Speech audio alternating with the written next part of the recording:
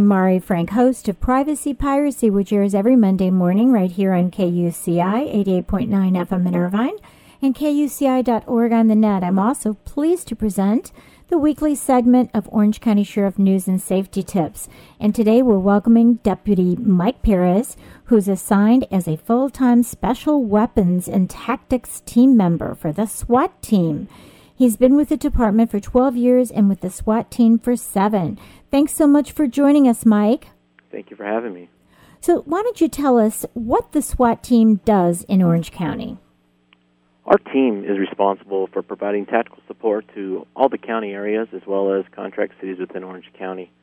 Our primary responsibility is to respond to highly volatile or unpredictable situations where traditional law enforcement tactics are proving to be ineffective in resolving the problem. We try to utilize unconventional tactics for unconventional problems. With the additional training, advanced body armor, and specialized weapons, we have the ability to systematically resolve more complex problems while continually minimizing the risk to the citizens of Orange County. We are also responsible for conducting high-risk warrants for other department personnel when certain criteria are present.